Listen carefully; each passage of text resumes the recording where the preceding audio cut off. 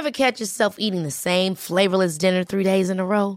Dreaming of something better? Well, HelloFresh is your guilt-free dream come true, baby. It's me, Keke Palmer. Let's wake up those taste buds with hot, juicy pecan-crusted chicken or garlic butter shrimp scampi. Hello Fresh. Stop dreaming of all the delicious possibilities and dig in at HelloFresh.com. Let's get this dinner party started.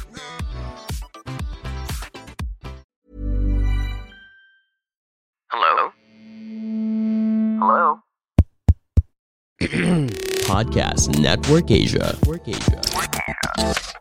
It's the end of the year. Right now, it's time for us to reflect and look back at what we have achieved during the past year. So today, we are going to talk about the 8 important money lessons that I learned this year. So if you are interested to know more about it, you got to finish this podcast.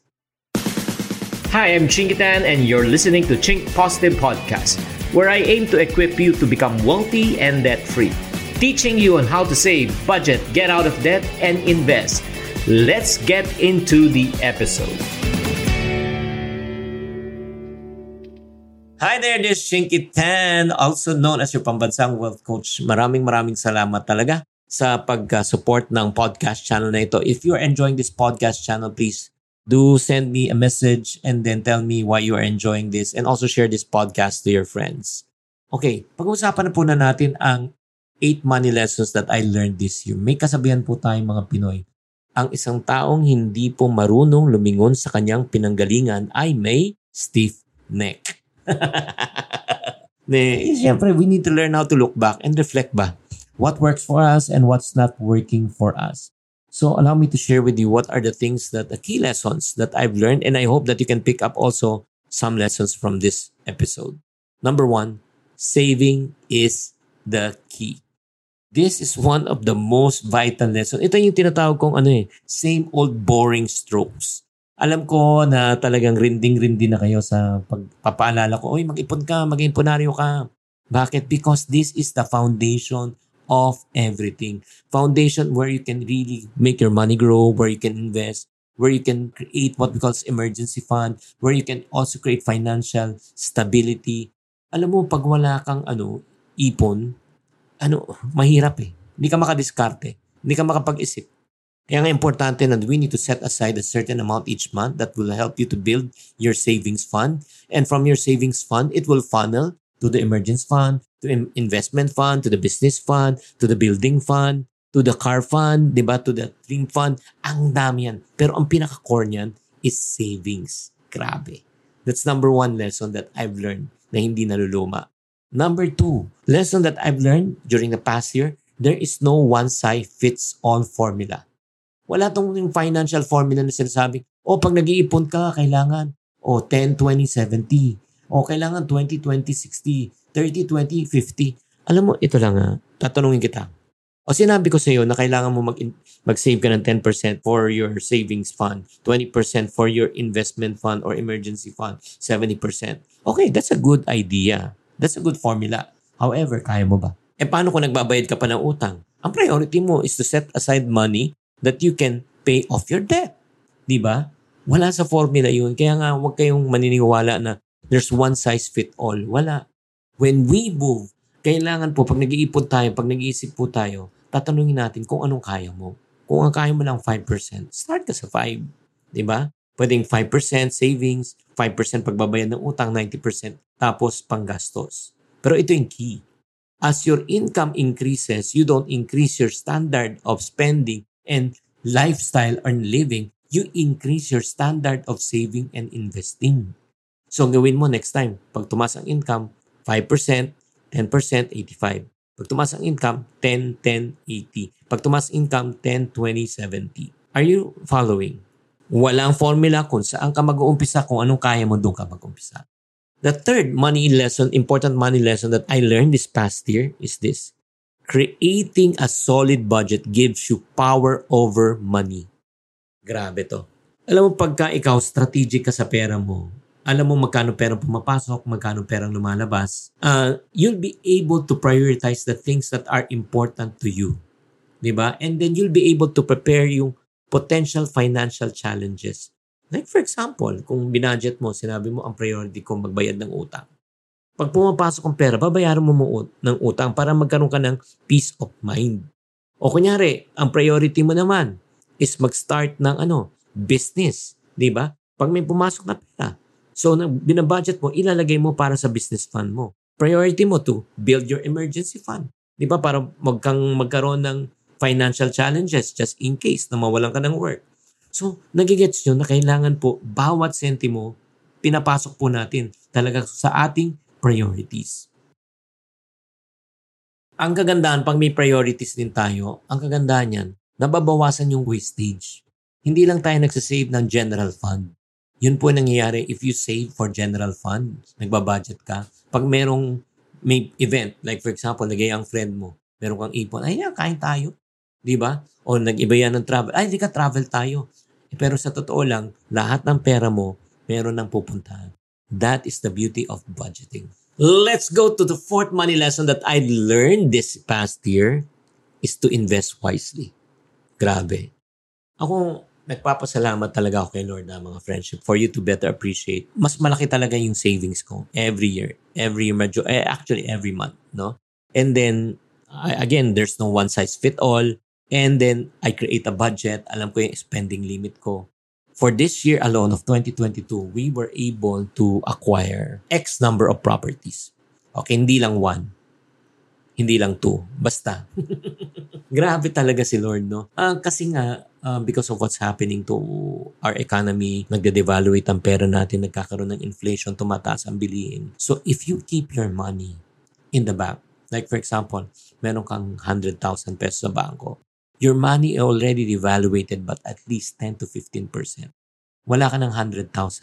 Next year, by the following year, meron ka ng 85,000. Lumiit na halaga ng buying power ng pera mo. On top of that, tataas pa mga presyo ng bilihin. Kaya nga, we were able to reinvest our money on properties. So, as I'm doing this podcast right now, I'm checking the price of the properties. It already went up. But by at least 20 to 30%. But that was only made possible because, again, number 1, nag-ipon ako. Number 2, may budget ako. So, may excess money ako, nakapag-invest ako. Grabe. Maraming salamat talaga, Lord, for the wisdom. The 5th money lesson that I've learned this past year is this. Don't allow debt to take over your life. Believe.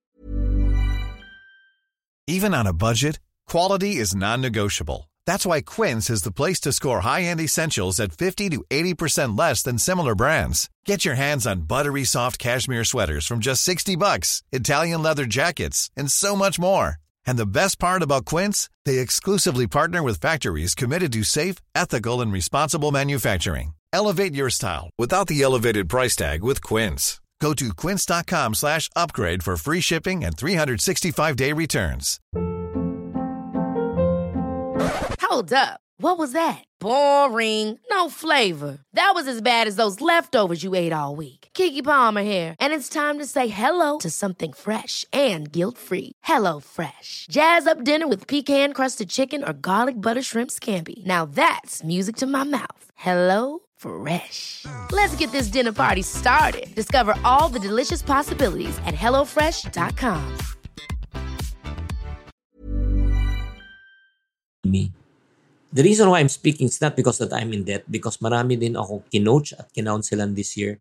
Sobra talagang stress. Nakakaawa talagang situation talaga nila.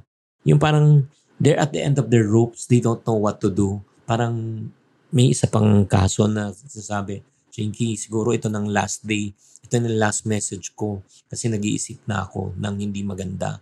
Alam mo, friendship, when you are in the middle of this storm, everything seems to be so confusing, so overwhelming. Alam mo, pag hindi mo talaga na-address yun, hindi kita masisisi na ganun iisipin mo. That's the reason why ikaw, nakikinig ka sa akin ngayon, friendship. I really want to encourage you to prioritize, number 1, to stay out of bad debt. That's number 1. Number 2, if you are in debt, prioritize in paying your high interest na utang. Diba? Unahin mo muna, ang goal mo talaga, hindi mo na kumain sa samyup pa to distress. Ang goal mo hindi to travel to distress. Ang goal mo is to take out all of your debt. Tanggalin nyo this coming year. At kung kailangan mo talaga ng professional advice, I do highly recommend that you must speak to someone already, to a financial advisor, to a financial counselor who can help you to redirect and manage your money so that you'll be able to get out of debt. And if you are interested for me to help you personally in terms of managing your finance para makawala ka sa utang, i-DM nyo na lang ako sa Instagram.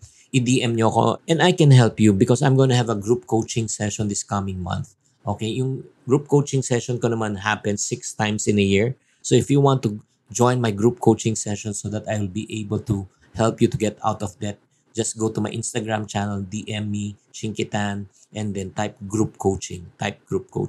Number 6 money lesson that I learned this past year is this.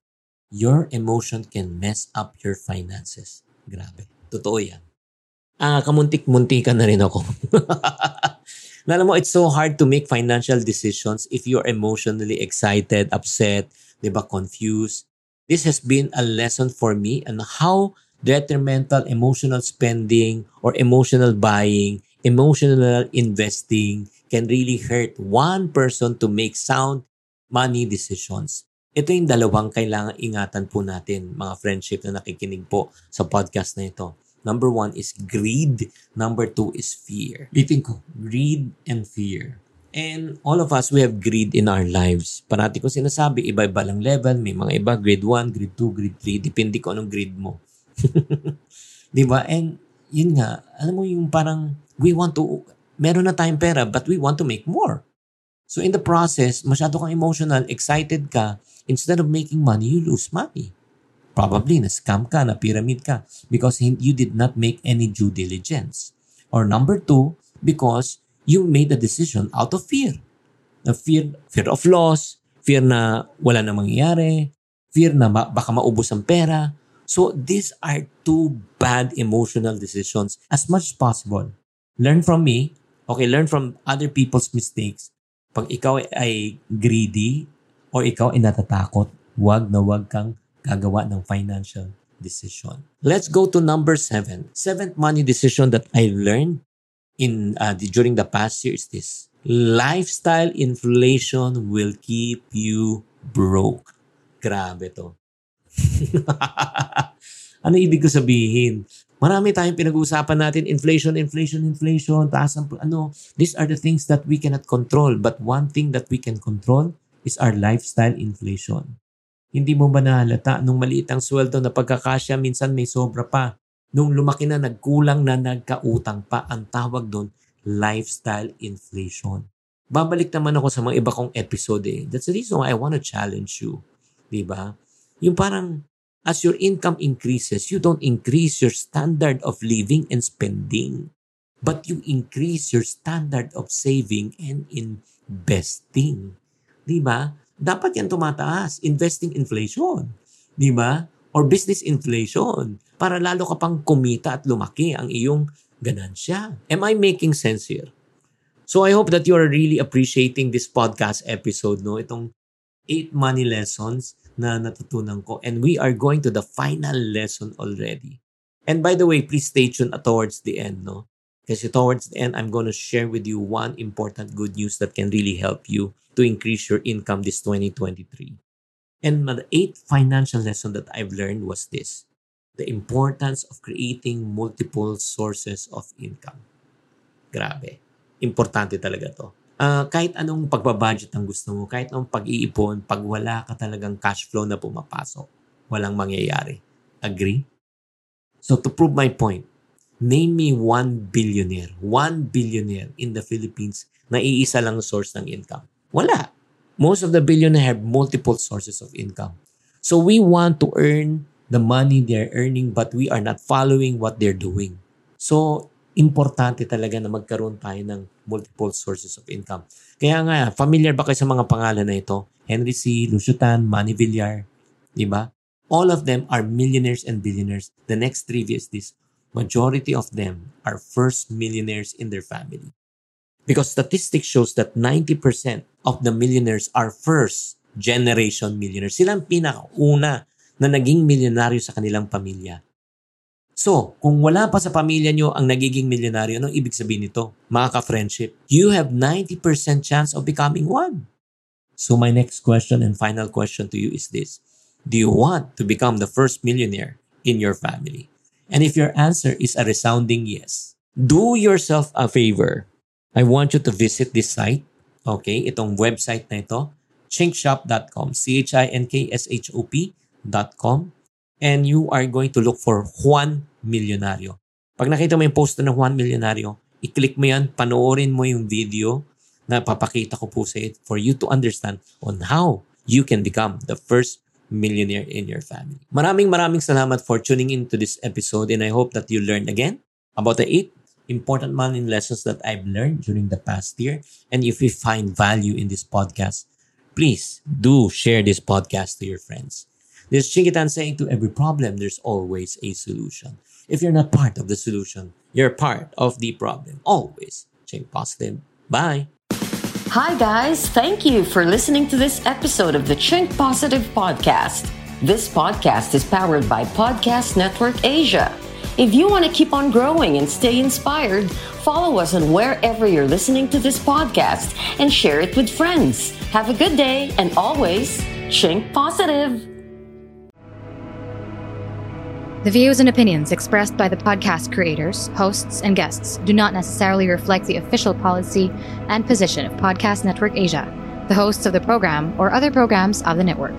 Any content provided by the people on the podcast are of their own opinion and are not intended to malign any religion, ethnic group, club, organization, company, individual, or anyone or anything.